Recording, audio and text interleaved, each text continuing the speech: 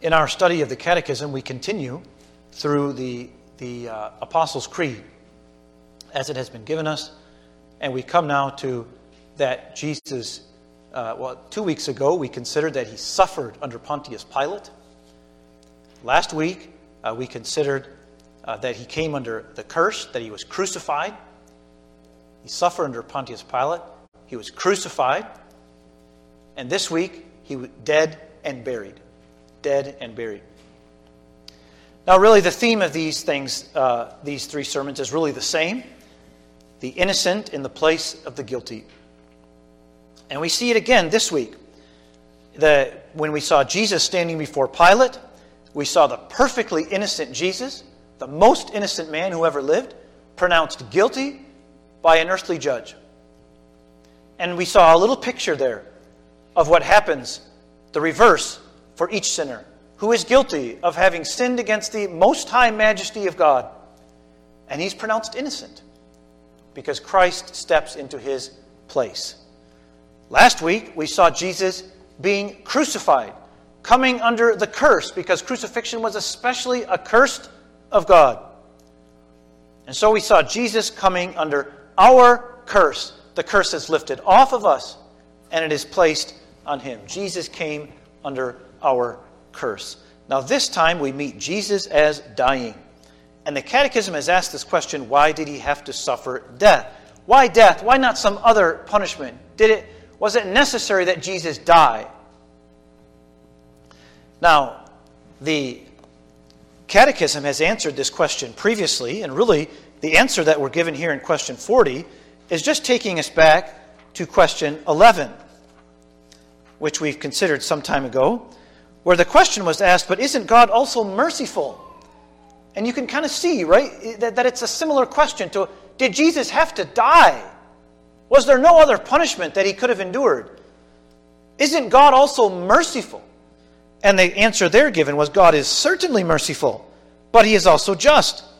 And his justice demands that sin committed against his supreme majesty be punished with the supreme penalty, eternal punishment of body and soul. Eternal punishment, of course, just being death. Death under body and soul. So you might say that the arrangement or the law, the justice of God, required the death of Jesus to satisfy the justice of God. Now the same truth is given us in the scripture that we read. In Genesis 2 verses 16, right? God commands Adam, but from the tree of the knowledge of good and evil you shall not eat, for in the day that you eat from it, you will surely die. So there we have it again, right? The penalty placed upon disobedience was death. Now, my friends, we can ask ourselves, in what sense is Jesus then subject to the penalty that God threatened to Adam? That's really the question I want to put above the sermon tonight. How is it that Jesus has to endure a penalty that was threatened against Adam? Was Jesus subject to the same law as Adam? That's a question I'd like to consider with you tonight. And so I want to begin then by considering, what does it mean to be under a law or under a covenant? Under a law or under a covenant. Now you know that if you buy alcohol in the United States, right, they're going to ask or require that you be 21 years of age. That's the law we're under here, right? But if you should go to Canada, right, the law is different. When you go to Canada, you're under another law, which allows you to buy alcohol at age 18, if I'm correct, and if it's still that way. And there are many things like that, right? When we're under a law, when we're under a given covenant, that means that we are subject to the terms of that covenant, right? You can think of the same thing. Some of you men have, some of you women too, have a CPL, right? And when you're under Michigan law, you're allowed to have your weapon upon you. And if you go to Ohio or Indiana, it's the same. But boy, does it change if you go to Illinois, doesn't it? Illinois has a different law. You come under a different set of laws when you cross the border into Illinois, especially as it pertains to something like that. So, being under a law then means coming under the terms of that law. Now, for myself, when I lived in Grand Rapids, I was coming home late from college one night, and I decided to disregard the stop sign that was in front of me. And so I looked both ways, and it was clear, and I went sailing through, and I barely even slowed down. And the law was right behind me. It was dark, and I didn't see him. And I know that's wrong of me. I'm confessing it tonight, right? There it was. The law caught me, and the law issued a penalty.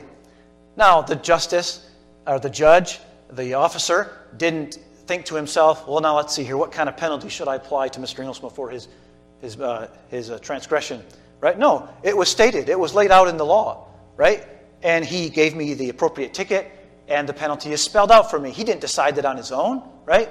The law, I was under the law of whatever may have been on the statute books at that time, and the appropriate ticket was then issued to me, and I came to the penalty, had to pay the penalty for transgressing that particular law. So all this then is what it means then to be under a law, that you agree to the terms of that law or that covenant, whatever the stipulations are for the relationship that you are entered into. And you agree both to observe the stipulations of that law and to perform the penalty should you violate those terms. All of that is now what it means to come under the terms of a covenant. Now that's important because I move now to my second point. Because in Scripture we are taught that we also are under a law. And I give you that verse from 1 Corinthians 15 and verse 22, where Paul says that just as in Adam all died. What does it mean to be in Adam? You see, these are Scripture terms, my friends, for this concept that I just explained. To be in Adam means to come under Adam's covenant. It means to agree to the terms of Adam's covenant. Now, what are the terms of Adam's covenant? Well, we find those in the text that we read in Genesis 2, that in the day that you eat from it, you will surely die. Now, we know that the law of God is much broader than not eating from a tree of knowledge of good and evil, right? It encompasses all of God's commandments. But this is the law or the covenant that we are under. These are the terms to which we are subject. Now, because being under this law is very much a works-based law, it is merit-based, theologians have often called it the covenant of works. Because under this covenant, the covenant under which we are born, you have to earn God's favor. And I want to give you the 3 P's. The 3 P's of the covenant of works. I put those in the outline there. Personal, perfect, and perpetual. That being in Adam, being subject to the terms of Adam's covenant, requires personal obedience. In other words, it has to be your own obedience, not someone else's for you. It has to be perfect. Not the least transgression is allowed. God will not brook the least compromise with His commandments. No transgression is allowed, and it has to be perpetual. It has to be all your life long. These are the terms of the covenant of works. Now, Paul also speaks of this. In fact, Paul will often speak of Adam's covenant, and he will make that, he will equate the covenant of works with the covenant that Israel came under at Mount Sinai. For instance, in Galatians 4 and verse 21, Paul says, "Tell me, you who want to be under law." Do you hear that expression? Under law. Now, under law means to be under the law as a covenant. In other words, the terms of that covenant are the covenant of works. Perfect, personal, perpetual obedience to the law of God. No transgression allowed. And now Paul speaks to those people as being under the law. Now, when Paul speaks about being under law, he means especially being under the covenant that God made with the children of Israel at Mount Sinai. So he's not talking about so much being in Adam. He uses that expression as well. But he also uses the expression being under the law as being under the Mosaic law. The law, the covenant that God made with Israel at Mount Sinai. And Paul sees that covenant as a picture, as it were, of the covenant of works that God made with Adam in the garden. Now, it's a very complicated discussion to know, well, what was the covenant at Mount Sinai really a covenant of works? No, not really, but just suffice it to say this evening, congregation, that Paul sees the covenant at Mount Sinai as a picture of the covenant of works. That if you are going to have God's favor, if you are going to have God's smile upon you, those 3 P's have to be in place. Perfect, perpetual obedience to every command of God.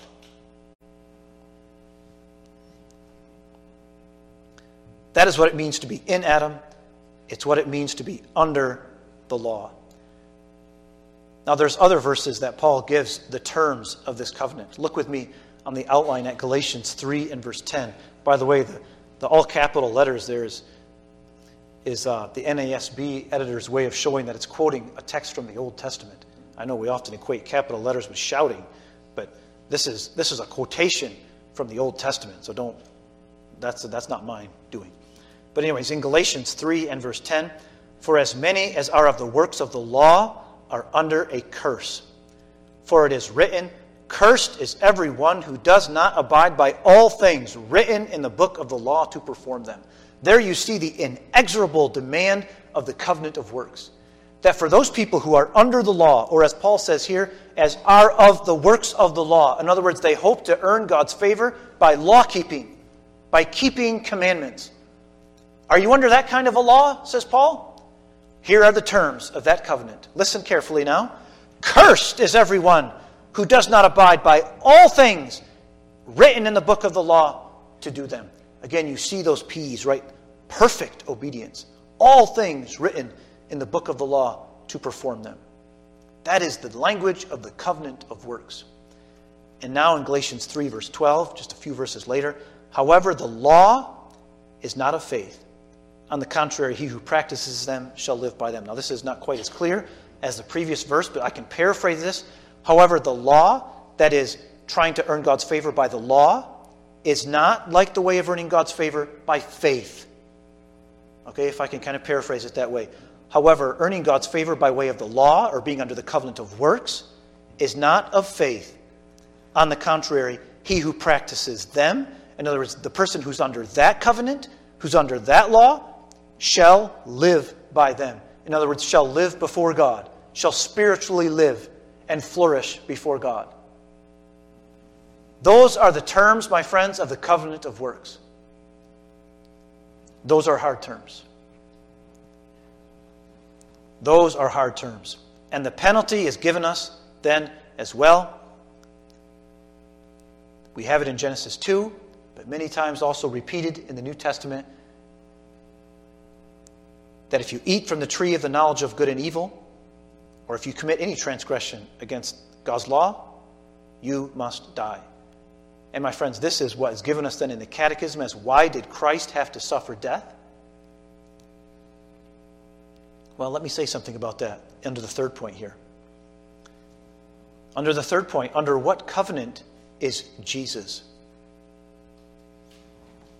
Under what covenant is Jesus? And this will enable us then to answer that question that the Catechism has posed to us.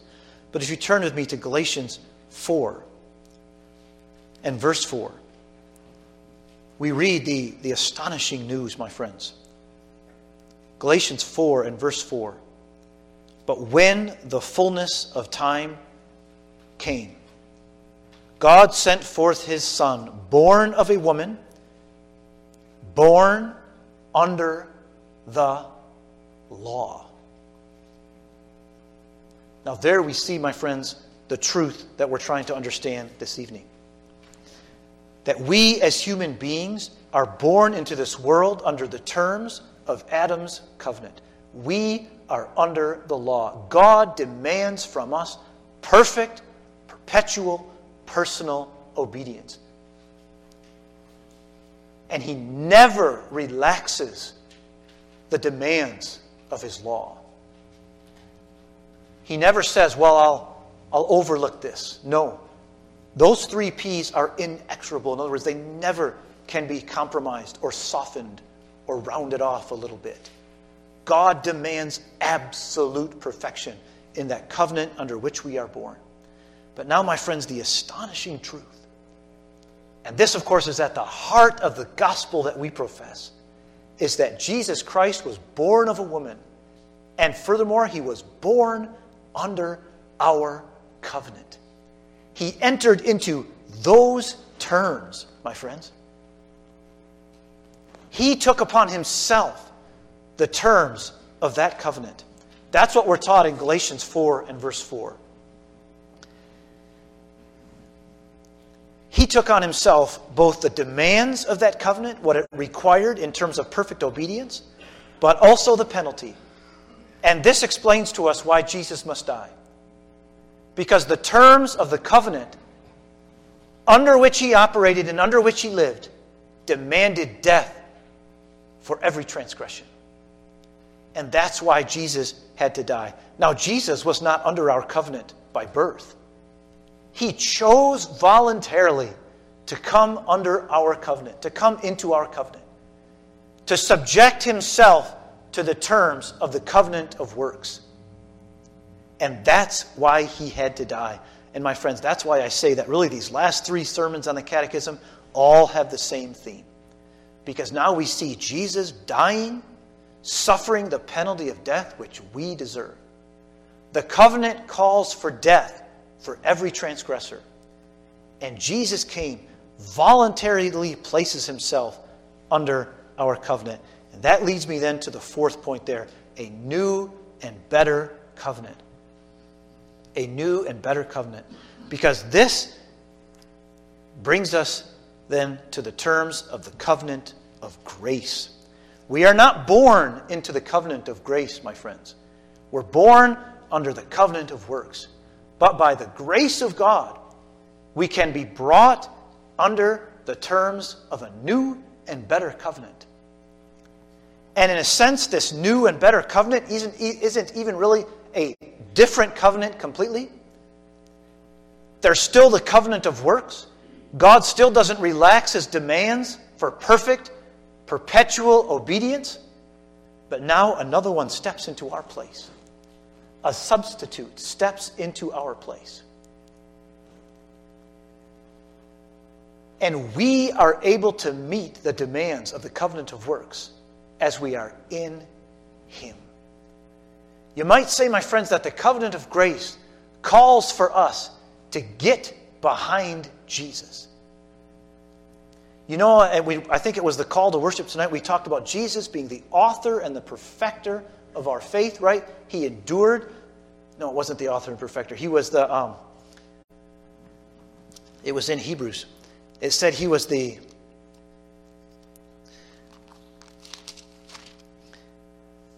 it said, fixing our eyes on Jesus, the author and perfecter of faith, who for the joy set before him endured the cross, despising the shame, and has sat down at the right hand of the throne of God. And my friends, when we get into Christ, we then have everything that he has accomplished. You might say that everything that he has accomplished is imputed to us. It is reckoned to be ours. Let me ask you this question that's also on the outline there. How to meet the demands of the covenant we are under. The terms of our covenant call for perfect, perpetual obedience. Well, my friends, you can't meet the terms of that covenant by trying, by law-keeping, by trying to dot every I and cross every T. That will end in death, says Paul many times.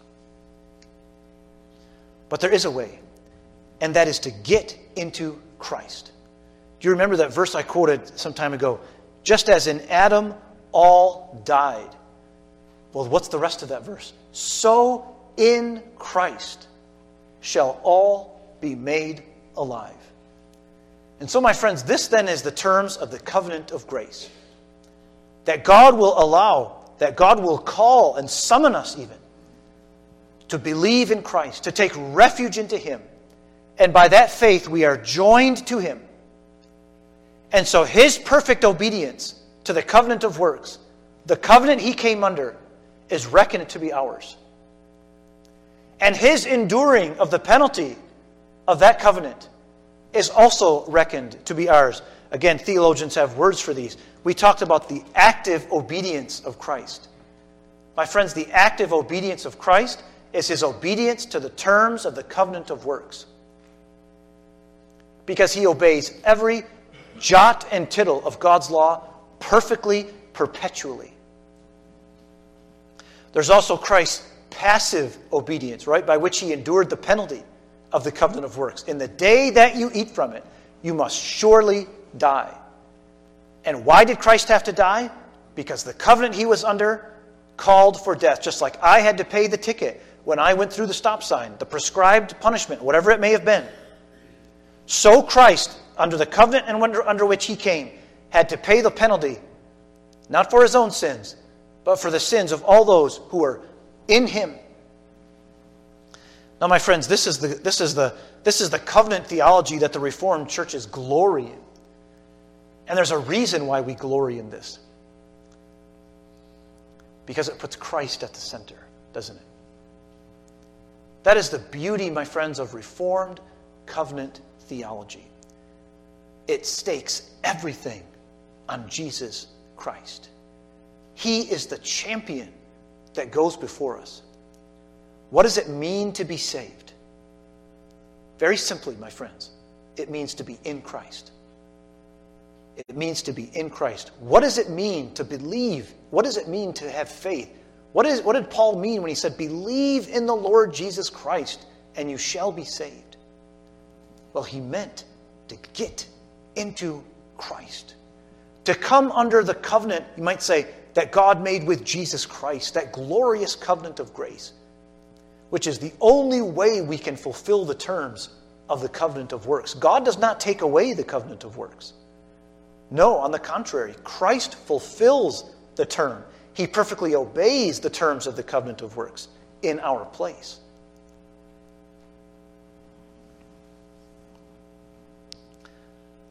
I move to my application, my friends, here. Application, my first application. What Jesus did for us. And like I said, my friends, as Reformed people, that's even the name of our church, isn't it? Covenant United Reformed Church. We glory in the doctrine of the covenants. Not all churches have the same emphasis on the covenants as our Reformed churches do. Many churches will speak much more about the specific covenants that God made, for instance, with Abraham and with David, right? And with his people, and the prophets talk about covenants, right? The covenant that God made with Noah and at Mount Sinai. But as Reformed people, my friends, we step back and we see the big picture that all those individual covenants that God made with specific people or groups of people in the Bible are all just manifestations. They're all just chapters in the larger book of God's covenant of grace that He makes with us in Christ. All of those, and God's covenant of grace, you might say, is His answer for the violations of the covenant of works. And again, my friends, the beauty of this is it puts at the very center of all of our religion, Jesus Christ. Everything depends on Him. We read from the Psalms today, right, about the secret of God's covenant that God makes known to His people. Well, my friends, I would submit to you that the secret of God's covenant is that we fail. And all our law-keeping fails, and all our attempts to meet the terms of the covenant of works fails and ends in our own death. But happy day, my friends, the very end of our own law-keeping brings us to the feet of Christ. What did Paul say in Romans 10? For the end of the law is Christ. In other words, the end of our law-keeping brings us to the feet of Jesus. Because it's the only way, my friends, we can meet the demands of God's covenant of works. Everything centers in Christ. And that's why this is the flowering of Reformed theology. And I don't hesitate to say that this is our boast. We glory in the doctrine of the covenants because it puts Christ as our champion, Christ as our Savior. He pays the penalty for us, and He performs the terms of the covenant that we're under. And therefore, we can go free. We can enjoy God's covenant of grace and all the blessings of it because Christ endured the covenant of works, because He came under our covenant. I put these two quotes on the outline, my friends, because they are from men in the past who have made this point. And in many respects, I think they are enlightening quotes to help us to understand this truth. The first is from Thomas Boston, a Scottish Presbyterian theologian. And he writes, "How then is the second covenant a covenant of grace?" And he says, in respect of Christ, it was most properly and strictly a covenant of works, in that He made a proper, real, and full satisfaction in behalf of the elect. But in respect of them, in other words, in respect of the elect, it is purely a covenant of richest grace, inasmuch as God accepted the satisfaction from a surety, or a substitute, which He might have demanded from them. But He provided the surety Himself and gives all to them freely for His sake. My friends, that's so beautiful, isn't it? What a precious truth that is. That we get a covenant of grace because He got a covenant of works. Now that shows you the substitutionary work of Jesus Christ on our behalf. He gets the terms of our covenant of works. We get a covenant of grace. In Him, in our champion, in our substitute, in our surety, we get grace. Because He answered all the demands of the covenant of works in our place. Again, the theme of all these sermons is the same, isn't it? The innocent in place of the guilty. It's just a different conceptual framework, you might say. And then Jonathan Edwards, an American Presbyterian. If we speak of the covenant God has made with man, stating the condition of eternal life, God never made but one, that is, but one covenant with man, to wit, or this is it, the covenant of works. Notice what Edwards says there. He says, strictly speaking, there's really only one covenant. There's simply God's covenant of works, which never yet was abrogated or taken away, but as a covenant stands in full force to all eternity, without the failing of one tittle. The covenant of grace is not another covenant made with man upon the abrogation of this, that is, upon the abrogation of the covenant of works, but a covenant made with Christ to fulfill it. And for this end came Christ into the world, to fulfill the law, or covenant of works, for all that receive Him. Now, my friends, we should think about two covenants. I know Jonathan Edwards there is taking it down to just one covenant, but you get his point, right? There are still two covenants, and Paul very clearly always speaks of these two ways, right? That there's the works, the merit, the law-based way, right? And there's the grace way. But what Edwards is pointing out is the truth I've been trying to communicate, right? That the covenant of grace is God's answer to the covenant of works and our failure to be able to perform those conditions. That is the covenant of grace. Christ in our place. He gets the covenant of works. We get covenant grace. My friends, I want to take you to the last day in my second point of application. I want to take you to the judgment day. That day, my friends, when the trumpet will sound and God will summon all people, the wicked and the righteous together, to His judgment seat. And what's going to happen on that day, my friends, is God is going to unfurl, as it were, the terms of the covenant of works. He's going to open that up for us. And anyone who has even the least transgression of that covenant will be sent away into eternal condemnation.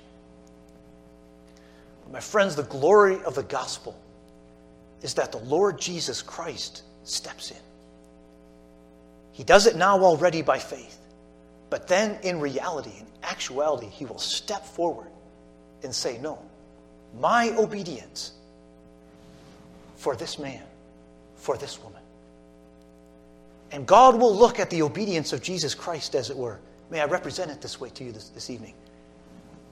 And point by point, line by line, perfect, perpetual, and personal obedience, without the least transgression. And so even though our conscience accuses us, my friends, of having sinned against God 1,000 times, when we stand before God on that day, God will deal with us. He will treat with us on the terms of the covenant of grace. Now, my friends, this is for those who are believers. This is for those who have taken refuge in Christ. It is not for all people. It is only for those who are joined to Christ, who come under the covenant of grace in Christ, who come under His covenant. Well, I shouldn't say His covenant, because the covenant that Christ has to face is the covenant of works. But for us, it's the covenant of the richest grace, isn't it? Because on that day, point by point, line by line, Christ will have obeyed every jot and tittle of the law of God perfectly. And that is now reckoned to us. That is what happens already here in time when we believe in Christ. And there, my friends, we will, might say, experience the reality and the glory of what took place in our life when we first believed in Jesus. We will see the covenant of grace answered and kept perfectly, line by line, every jot and tittle. Furthermore, when our transgressions come up, my friends, and the penalty that our covenant demands for that breaking of God's law, there will be blood there. There will be the death of Jesus Christ there. And Christ can now say to God the Father, these are my children.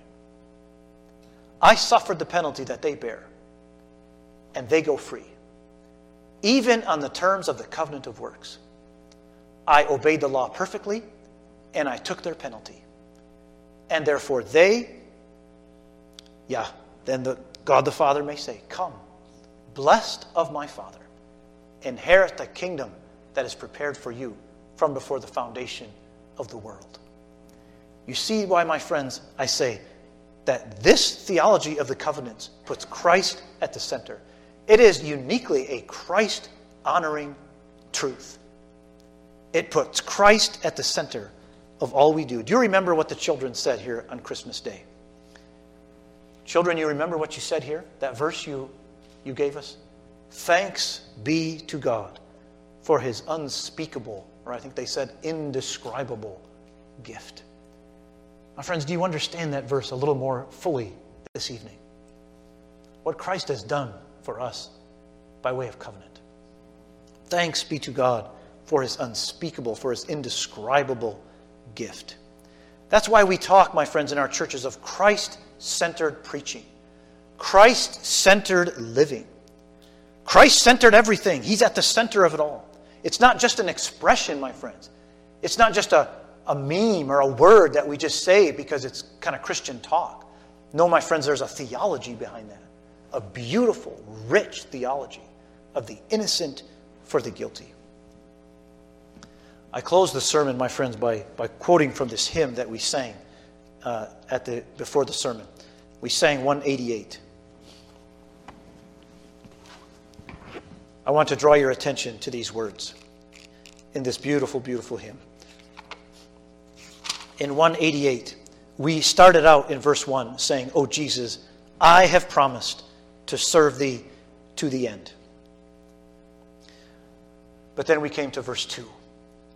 And this is in the life and experience of grace, my friends, in the life of God's people, in the life of all God's children, because we come to that point in our life where we say, "O Jesus, Thou hast promised to all who follow Thee." Thou hast promised. You see, my friends, it becomes now less about what I will do for Jesus and what Jesus has done for me in my place.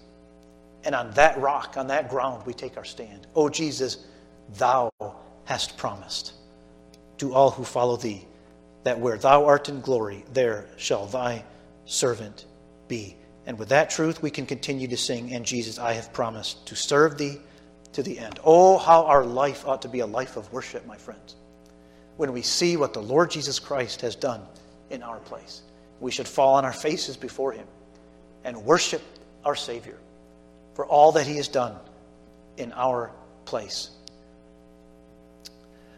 Let us pray. Lord, we fall on our faces before you this evening because we are astonished, O Lord, at your grace and at your mercy towards lost sinners. And for the last 3 weeks, Lord, we've been meditating upon this truth, the innocent for the guilty. And here we see, Lord, that you were executed on the cross of Calvary. Because the terms of the covenant said the soul that sins must surely die. And cursed is everyone who continues not in all things which are written in the book of the law to do them. And so you were executed on the cross of Calvary.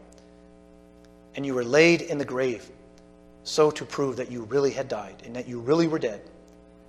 And so to seal to us the gospel truth that the covenant of works has been satisfied in every point. Its every jot and tittle has been answered by our Lord Jesus Christ. And so, Lord, we declare this evening that we desire to be in Christ. We desire to get into him by a true faith. Lord, help us never to miss this all-important fact in our life. But grant that this evening, Lord, for the first time or by renewal, we would say, Jesus, thou hast promised. And that we would rest our life and stake all our salvation upon what Christ has done on our behalf. Lord, please remember us then. Return us safely to our homes. Grant that these thoughts might continue with us in the coming week, and that we might follow you, O God, O Jesus, to the end of our life, declaring ourselves to be Christians, to be partakers of Jesus Christ, and to be followers of him. And we ask all these things in Jesus' name. Amen.